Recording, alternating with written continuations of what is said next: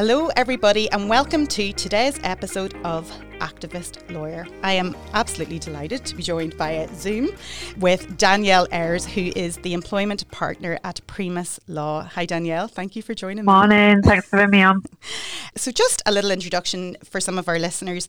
Danielle advises on all aspects of the employment relationship. She has a loyal employer-client base who rely on her for day-to-day HR support purposes, ranging from recruitment, contractual issues and policy drafting through to advice throughout the working relationships and on termination of employment. She has also carved out a niche for both individuals and businesses needing assistance with pregnancy and maternity related issues, as well as parental rights. She's one of the go-to solicitors in this area within the UK, working closely with employers and employees, as well as a number of specialist partners and organisations. Danielle is named as Next Generation Partner in the Legal 500.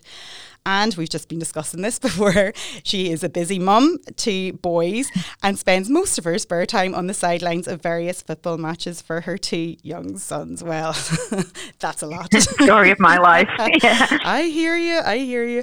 So Danielle, thank you again for joining us. I've been following your work for some time as well. And I know what we've read out there is really just a tiny snippet of what you've actually been involved with.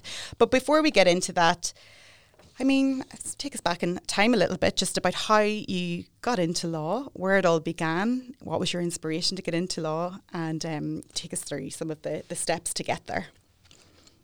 Well, I always say when I get asked this question, I actually always wanted to be a dentist. If you'd have asked me when I was 10 years old what I wanted to be when I grew up, it was a dentist. And that was the case, for a long, long time, until I actually got to college and realised I was so rubbish at everything that I needed to be good at. To be all the science and maths. Yeah, it really, really wasn't me at all. So I made the decision when I was going into university actually to kind of take up a law degree. I think I was massively influenced by the fact that Ali McBeal was on the telly at that time, and she made it look really, really fun with all the dancing in the loos and things like that. But I actually really enjoyed it at university. Mm-hmm. University do kind of throw you in the deep end with kind of the basis of what you need with all the kind of really serious topics, public law and things like that.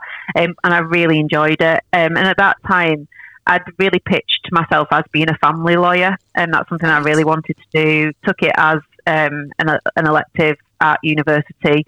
I took a year out after university because I still didn't really, I definitely decided which kind of sector I wanted to practice in. And I thought before I did my LPC, I'd just take some time out. I actually went working in Zante with my friends. I had a proper year out. Let my hair down. Actually worked in an Irish bar called Mad Murphy, so I was over there. But I had a really real year out, but then decided, still want to do family. So I did my LPC full-time in Manchester at that point. And at the time when I kind of finished my LPC, it was a real difficult time for kind of people wanting to get into our sector. There wasn't many training contracts out there. They were taking people on as paralegals with a view to a training contract. Okay. So I never really thought I would be able to get a training contract coming straight out of my LPC.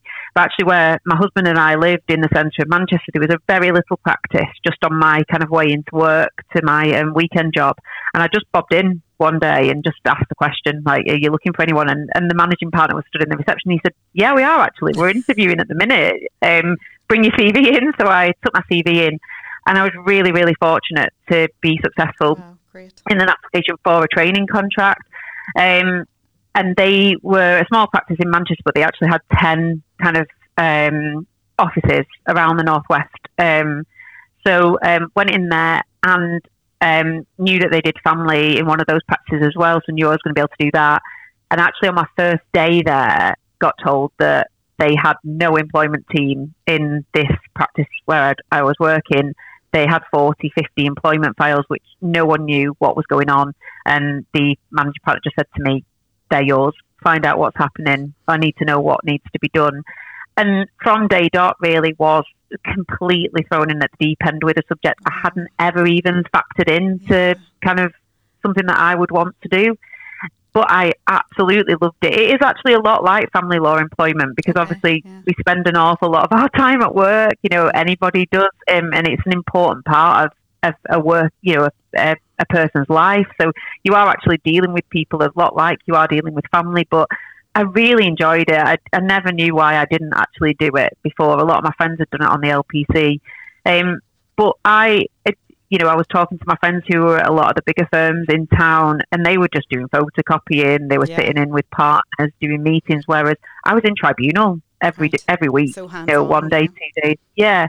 I was dealing with clients over the phone, employers and employees as well, doing tribunal cases, grievances, sitting in on settlement agreements as well. So that really set me up well to get another job straight after my training contract and actually moved to a firm called Garvin's, who did employee and employer work. They were a corporate firm, but they did both sides of did both sides of the coin. So again, that was really great for me because a lot of employment lawyers these days are either business focused or that's what claimant I was surprised to hear that you could do both. I always generally thought it was more specialised that somebody did one or the other. Yeah. It is, you're right, it is.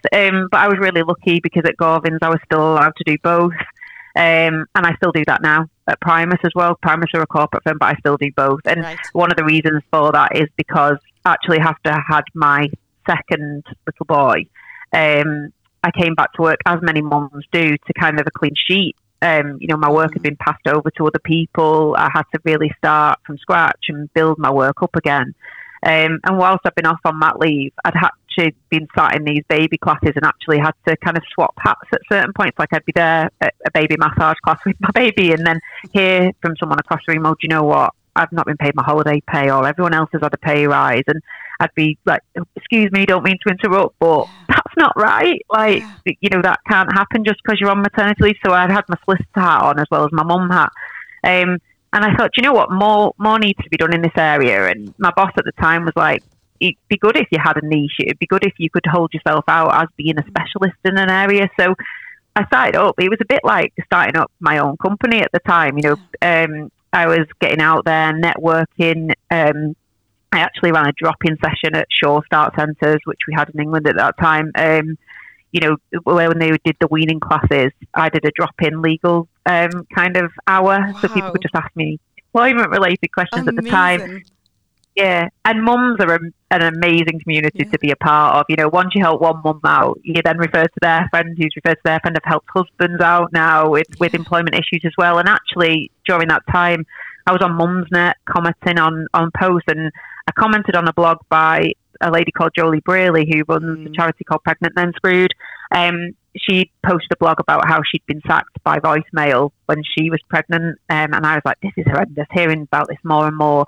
And she was getting slated on Mumsnet for different things, which I think happens when you've got so many different opinions going on at one time. But we found out that we were both Manchester based, and she just said, do you fancy meeting for a coffee? So we did. We met up, and she told me what she was doing with Pregnant Then Screwed, which is it's an amazing organisation. Yeah, so if anybody isn't familiar with it, and we'll talk a little bit about it here with Danielle, Pregnant Then Screwed, it's a campaign that was set up maybe 9 years ago or so, maybe a little bit longer. Oh, I think just a tiny bit longer, yeah. And it's a fantastic campaign to tackle the very issues that Danielle has mentioned and more. And they've been really successful in making real change for women. But there's still a lot of work needed. And just to give some context, the problem here that we're talking about is, and this comes from their website, 54,000. I was shocked at these figures, even though I'm familiar with the issues, obviously. But 54,000 women a year lose their jobs simply for getting pregnant. In addition, 390,000 mums experience negative and potentially discriminatory treatment at work each year.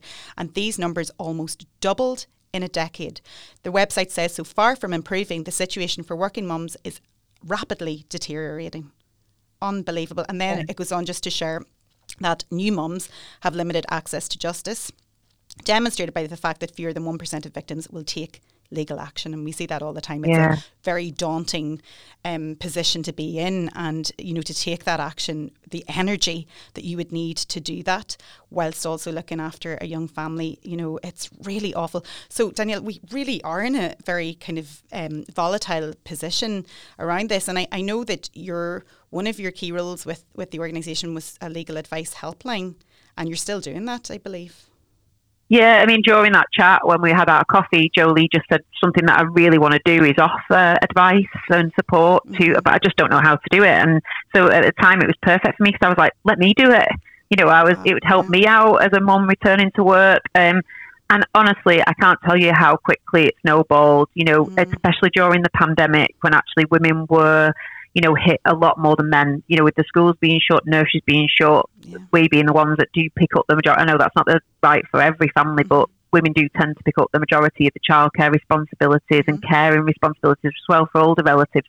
Women were really hit hard during the pandemic. We were helping hundreds of people every week during that period of time. But we do now, I have 2 or 3 calls every day through Pregnant Men's Food. It's just, it's really shocking and quite upsetting as a mum myself to think that that we aren't getting this right now. Yeah. So your personal life, is really intertwined with your day-to-day work. Oh yeah. So and that's quite unusual, so I'm just wondering as well how you do manage the kind of balance, or is there such a thing as a work-life balance? I often think it doesn't really exist, but is that challenging for you to operate your business there and be very specific on niche areas that are changing quite frequently, and then also a busy family life yourself? Yeah, it's an absolute nightmare. I think we were talking just before this that we very rarely get a chance even for breakfast or dinner. I think the pandemic has helped out in the legal profession, certainly, because beforehand you would just never have heard of a solicitor being able to work from home full time. And I think for women that is really hard when you're trying to, especially going back to work after maternity leave as well, and you're putting your new baby into nursery or leaving them with a childminder. And they are incredibly long days in our profession. We do work long hours. It's something that when you head into it. But for me going back, I went back part-time originally, and even that was hard. I think even on days off, you're still answering emails because the client care with employment work as well is so tough. You don't want to just leave clients high and dry with no one else to speak to. But for me, it was really, really difficult, especially with career progression. I think, I was told at my previous firm that I couldn't be a senior associate, a senior solicitor until I did at least 4 days a week. It really eats into your time, yeah. Well, it's a choice then, isn't it? You're choosing, do you want more time with your kids or do you choose to progress your career? So, and even now, I'm back full time. Even now it's a battle, but the fact that flexible working has become much more commonplace now, even within the legal sector. It's really, really helps. I drop my kids off at school and I can be back at my desk by 8:30, logged on, ready to go, not sat in the awful traffic that we have in the motorway system here. And likewise, I can pick them up from school. My kids were often, first dropped off at before school club, last picked up from after school club. So to be able to pick them up and bring them home, it's really good. But it's a massive juggle. For working parents. But I'm wondering, do you see more here? We've seen a lot of firms, businesses, legal or otherwise, that have started a 4-day working week where they work 4 days and get paid for 5. That seems to be something that's showing really positive results. Have you witnessed that even among maybe your clients or your employers? Is that something that people are kind of more? Yeah, it's something that's really not been rolled out here very much. I know that it has been done on kind of let's see how it goes with a couple of companies, and I know that the benefits have been massive. Those employers have seen real benefits to it. I think that again, I know I keep harping on about the pandemic, but I think the pandemic turned it on its head. That employers before really didn't get it, how beneficial flexible working can be, not just for working parents, but across the board, and how much they would get out of it. Happier staff, more productive staff. There's a lot to be said for it, and I really do think if we can do the 4-day, I know it won't work in every industry, will it, the 4-day working week, but I think if we can roll it out, again, the benefits, I can't remember the stats off the top of my head now, but I can see why. I can see why it was such a positive It is, yeah. I've heard a lot of success stories. So long may that last. And just focusing in on your work then in terms of your kind of niche area as well, pregnancy and maternity related employment issues. What are you seeing? What's coming up for either your employees or employers when it comes to that kind of specialist area? I mean, it varies because when we're talking about these types of cases, we're talking about such a long period of time. So we're talking about from when a person becomes pregnant and informs their employer all the way through to when they return from the maternity leave. So sometimes that can be, 18 months, 2 years. We get an awful lot of cases, especially through Pregnant Then Screwed, where an employee will tell their employer they're pregnant. And from that point, their behaviour changes. So they'll be excluded from key meetings. They'll have key customers taken off them. They'll be, held back in terms of promotion. We can't do that because you're going off soon. Yeah. Again, we get a lot of cases where people are on maternity leave and they miss out on stuff because they are almost out of sight, out of mind. Yeah. So they'll miss out on salary increases. They'll miss out on promotion opportunities. They won't be told about changes that have been made to the department. I actually had one lady a good few years ago who had very limited contact with her employer throughout her maternity leave and returned to work and her desk wasn't there, and all she found in the spot where her desk was a cardboard box full of her stuff. And people would say, well, sorry, you don't sit there anymore, you sit over here now, set yourself up. And it's things like that you do make women who are coming back off maternity leave, which is such a huge thing anyway. As I said, dropping your newborn baby off, even if that's with grandparents, it's a massive change and a massive thing to deal with personally. But then for the return to work not to be as easy as it could be, it does have a real impact, especially on people's mental health. Yeah. The main cases that we see are in relation to redundancy. So someone will get back from maternity leave and they'll be told, right, your position's at risk of redundancy, and that might be while their maternity cover has been kept on in a slightly changed position with a different job title, or that their tasks have been given to others whilst they've been away. That's a real common case. It's really common. Yeah, and even just when you're going through some of those examples there, it just takes me back to a previous life when I worked in a firm that was nearly all women. And just to witness when anybody announced that they were pregnant, you're right, the change in attitude.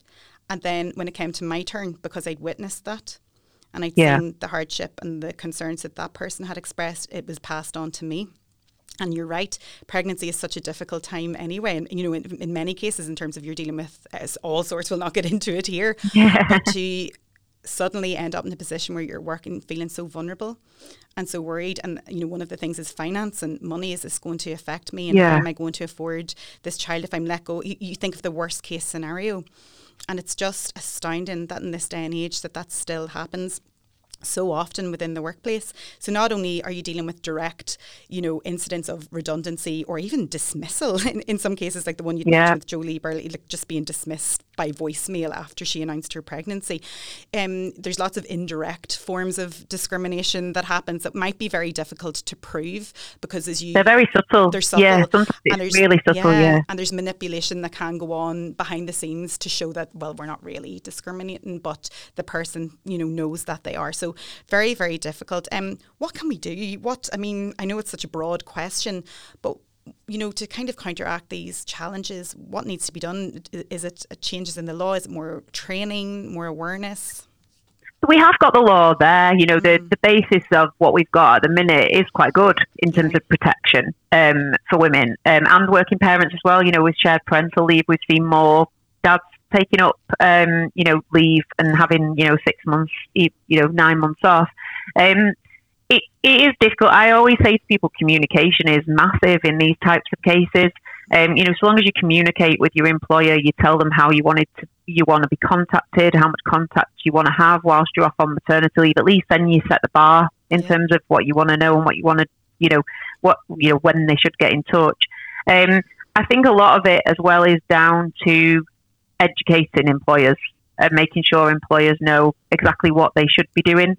I think we're finding more employers are wanting to be supportive when employees find out they're pregnant, when employees are on maternity leave and in their return to work. We're seeing more mentor schemes set up more return to work policies that are in place.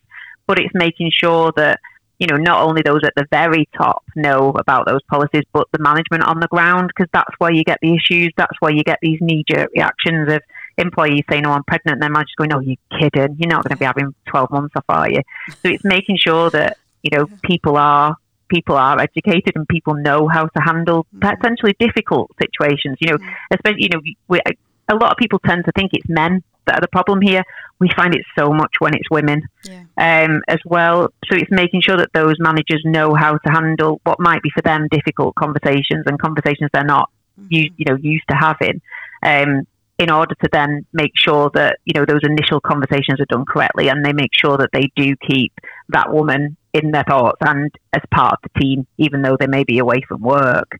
And obviously on the flip side to that, there is, if someone is experiencing discrimination or they feel like they're being treated less favourably, whether that be because they're pregnant or because they're taking a maternity leave, there is advice out there.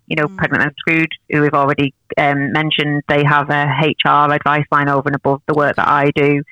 And for people to touch base, ACAS are a brilliant source as well. But there are claims that you can bring, and you can bring discrimination claims whilst you're still employed as well. Sure, yeah. So it's not a case of your employment has to end for you to enforce your rights in those situations.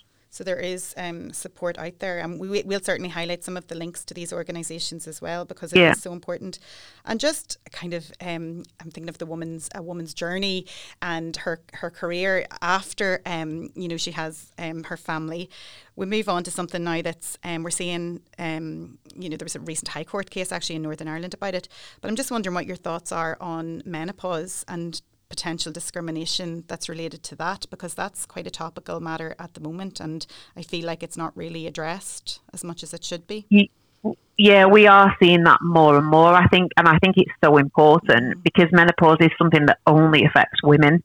And we've seen with the Equality Act here that they've tried. So we have what's called, just for a bit of background, we have what's called protected characteristics under the Equality Act. So they're age, sex, race, pregnancy, maternity is one as well, amongst others. And we've seen over the years where we've tried to get more and more. Obesity was one that people spoke about getting in as a protected characteristic. Obviously, that affects everyone, or can affect everybody, no matter which stage of your life you're at. But menopause is something that only affects women, and the symptoms of the menopause can have such a profound effect on day-to-day activity, and they can be different for everyone as well. And I think there's not much out there about perimenopause. I think people, when you talk about menopause, just think about 60-year-old women, 70-year-old women, whereas actually now, no, it actually does affect people who may still be, at the height of their career sometimes. So I think that, again, it comes down to educating employers and making sure that employers know that the symptoms can be so different, that support that is needed by people going through perimenopause, menopause, that can be so different as well. And there's so much out there that they can do, and especially, I know I keep harping on about flexible working, but for someone who's been a massive champion of it, for it to finally now being going in the right way, I think should be highlighted. But with flexible working as well, you can allow those people to work from home on days where they might be suffering. You can allow people to cut their hours short to work later into the night. So there's a lot that can be done, and I think that definitely we will see more and more about menopause in the next few months and years. I wouldn't be surprised if it is included in the Equality Act at some point. Yeah. It's still such a taboo subject, as well, in this day and age. And I'm familiar with just a few kind of legal firms, and at the top, the directors most of the directors would be women, and they've been highlighting this issue very vocally. And then you can see it's just so important to get that awareness out there and to be brave, to be brave and address these issues, and encourage your fellow employees to know that it's okay to bring matters up and to have them discussed with at manager and at senior level. So again, you're right, there's lots to do, but it's just about the proper training and you kind of structure in place for employers. You've done a lot in terms of focusing on your specialist area, and you've done a lot of media as well. So you're called on the BBC and Victoria. I think I've seen you on a couple of reports that you did. It really has become a very kind of specialist area, and you are obviously an expert in that field. how do you grow from here? Or what do you see that is there any way that you can kind of, pin that down, or what do you see that needs to be explored more? Is it training, or is there something that you'd like to kind of focus on, to highlight that work a little bit more? Yeah, I mean, this is the reason that it's just always in the press. Yeah. There's always something. There's always a case that comes up, or there's always an issue. As I said, we've had shared parental leave, we've had flexible working, we now have the menopause. So they're all kind of women's issues that do come up more and more. I think there's a lot more to be done. I think the government needs to really step up. I think a lot of emphasis is put on employers. A lot of emphasis is put on, right, well, employers need to do this, or employers should pay increased maternity pay. Whereas the government really do need to be doing more, whether that be, increasing the amount of free childcare that people get so that it allows them back into the workplace. It's so restrictive for women when we're coming back into the workplace, because we do need to take up part-time work, or we need to take a step down at work because you need to be in full-time to be management level. So I think a lot more is a real systemic problem. Yeah. It's a real that we need to go back to basics with it, I think. But yeah, I think that something that I really want to do as part of the next steps in what I do in this area is set up more employer training, go in-house, doing training with employers on dealing with pregnant employees, dealing with maternities, dealing with flexible working requests, because we've recently seen a change in there's going to be a change in the law in relation to that as well. So I do think, that education, that training side of things, really more could be done. Yeah, absolutely. And just in terms of, I suppose, the question that we kind of focus on here a lot, because it's activist lawyer, the podcast, but activism and the law, I mean, what's your thoughts on that? We always get a very different answer, and I know that you're so active in your campaign work that we've touched upon. How important is it for you to, see change being made, real societal change being made through the law, or hand in hand with campaigns? We've actually seen it in practice with yourself. Yeah, I think it's really important, especially with employment, because we are talking about human rights. We are talking about something that is so pivotal to most people. Most people have a job. Most people work, whether that be on a self-employed basis or as an employee. And I think that what it does in the pregnancy and maternity arena and with women's rights is the law gives you kind of a baseline to start with. So, for example, one of the things that Pregnant Then Screwed are doing is trying to increase the time limits to bring these types of claims. At the minute, we work to really short timescales in the employment tribunal, so you have to raise these claims within 3 months, less 1 day of the act of discrimination taking place. And you've already touched upon it, Sarah, that actually when you're pregnant, you've got a hell of a lot more going on, or when you've just had a baby, you don't really want to be thinking about submitting a claim to a tribunal. But at least it gives us that baseline to start with and say to the government or the people that are responsible for making these changes, right, okay, well, 3 months isn't long enough because of this, and therefore it should be this amount. So I think it's really, really important. I do. Yeah. And as I said, I do think more needs to be done, especially in this area, and to afford that protection. Like you've had guests on who work in a corporate environment, and their firm is a corporate firm, or they're in a commercial, but they have a kind of a drive in terms of activism, and very often outside their work, that's where they focus on. So they bring their legal skills and perhaps join, a charity or an NGO or a campaign, and really get involved that way. And I love seeing that, because we always have this perception that it's corporate versus like the human rights firms. Yeah. And you really see more and more people wanting to become involved in actually making change, pushing for change in a campaign that they support, whether it's LGBTQ plus, or we've had such a variety of guests. Yeah. Do you think that's important as well, to kind of break down those perceptions of the corporate 100%. World? Yeah, I definitely do. I mean, this is something that I feel really passionate about, because I'm a mum anyway, and I've had my own juggles in terms of my career. But I think that is really important.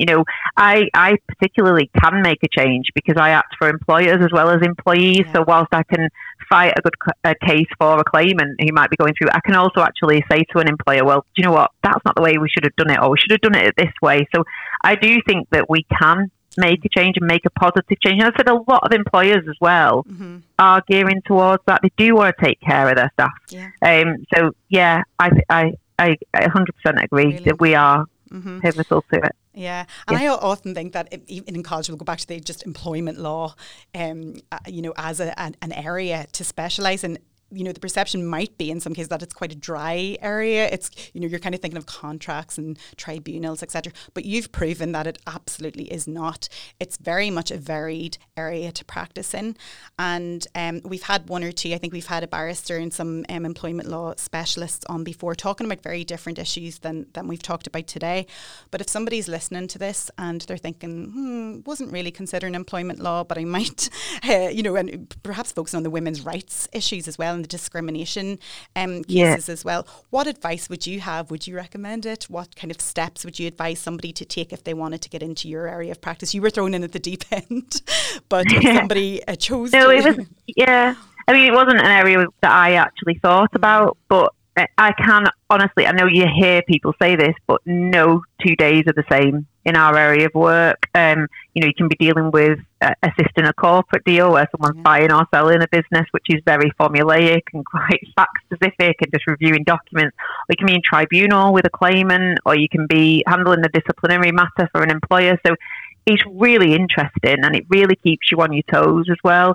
But I also think that if you are the type of person that likes to deal with people and likes to, make a difference, that it is quite a nice area to be in. It's one that you can really, really relate to, no matter what you're doing. You've always got a mum, dad, gran, aunt, friend who's been through whatever issue you're dealing with. And I think that if someone is considering it, they will never be bored. And we will always have work, always. Throughout recession times, through pandemics, whatever. We're always really, really busy as well. It is an area that I really enjoy doing. And as I said, the pregnancy and the maternity work, I feel really lucky to be involved with that. I feel I was incredibly lucky throughout my pregnancies and my maternity leave because my boss was so supportive with everything that I wanted to do, coming back flexibly, having time off to go and see Christmas Carol concerts and things like that. But a lot of women don't have the same experience, and I feel incredibly lucky to be able to help them out. Brilliant. And I guess if people wanted to get in to that area, it's always good to do some kind of, work on the networking, I suppose, with people who work within the industry, and also some voluntary work as well in terms of campaigns. And I know here we have free legal advice centres for employment where young graduates can go in and assist and, provide some level of support. So is that something that you would maybe... Yeah, that would work experience in a law firm. We have citizens advice bureaus here as well, which they could volunteer for. But yeah, definitely, I would definitely. That's something that I would recommend to anyone, regardless of which sector you want to go in. Go in and have a. It might not be for you, it might not be, but if you go in and you see what it's like, I think that would be the best first step. And get a bit of experience. Well, it's been just an absolute pleasure. I've been dying to speak to you for a long time because I've seen, I follow you online in your work, and I would really recommend anyone. So with Danielle's firm, we'll send links and you can see some of Danielle's fantastic work, but also the Pregnant Then Screwed campaign to just take a look at it. It is really, really fantastic, and quite shocking as well to see, what you're still having to deal with. But we'll share that as well. And Danielle, thank you so much for giving up your time today. Really appreciate it. Thanks so much for having me on. No problem. Thanks everyone for joining me today. If you like the show, please remember to share and leave a review if you have a moment. And you can also check out our website, www.activistlawyer.com, where you will see some blog articles written by our guests and contributors, as well as some fabulous Activist Lawyer merchandise. This podcast was recorded in Granite Podcast Studio. Interested in starting up your own podcast but don't know how? Granite Podcast Studio can help. Record your podcast in our state-of-the-art studio, which is based in the heart of Newry City. Our studio has cutting-edge and user-friendly technology and can seat up to 4 people. We also provide an editing service for our team, using your guidance and editing notes to provide you with a flawless finished product, leaving your listeners wanting more. For more information on how you can get started, visit www.granitepodcaststudio.com.